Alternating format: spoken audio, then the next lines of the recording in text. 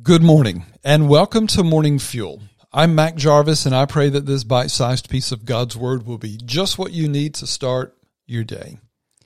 I know Christians say that God is first and that there's nothing more important than He is to them, but do your attitudes and your actions truly demonstrate it? Does your life and your lifestyle match your confession? What a great question. On the occasion that when Jesus called his first four disciples, Andrew, Peter, James, and John, the two sets of brothers, it involved a miracle in the Sea of Galilee. They had fished during the pre-dawn and early morning hours and caught nothing, only to have Jesus ask them to launch out again into the deeper waters and let down their nets for a catch. Peter argued with him, but then chose to do it because, after all, it was Jesus who asked him. And if you know the story, their catch was so great, it nearly sunk their boats. And then Luke records for us in Luke 5, beginning in verse 8, this. But when Simon Peter saw it, he fell down at Jesus' knees, saying, "Depart from me, for I'm a sinful man, O Lord."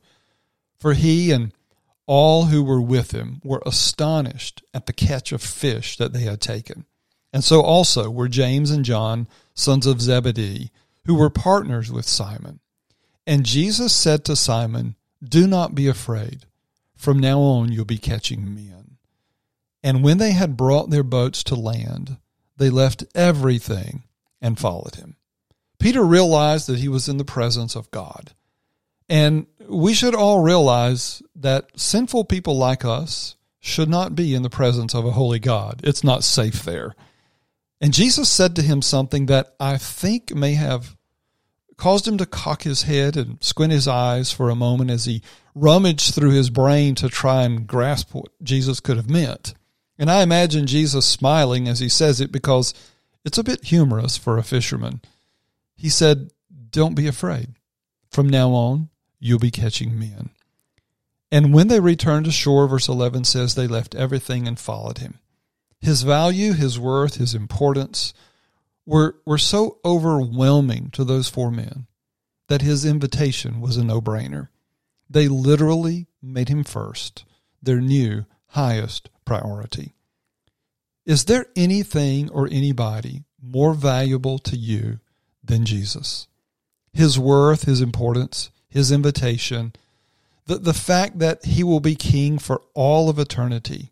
Could anything be more important than to make him king of your life? Is there anything that could be more important that you would want to make more important than Jesus? What is the invitation that he's making to you as you follow him? Maybe it's to leave something like those guys had to. Maybe it's to add something or do something or change something. Whatever you're holding on to or hoping for is not as good as his invitation. And nothing is more valuable than he is. And like those four men, you do not have to be afraid if he's the one making the invitation to you. I want to pray that you will make him first. Heavenly Father, you've included this event in your word so that we can see what it looks like to follow you and truly make you first. It means realizing we don't deserve to be in your presence, but we are because of Christ. It means that we don't have to be afraid, even when we feel fear.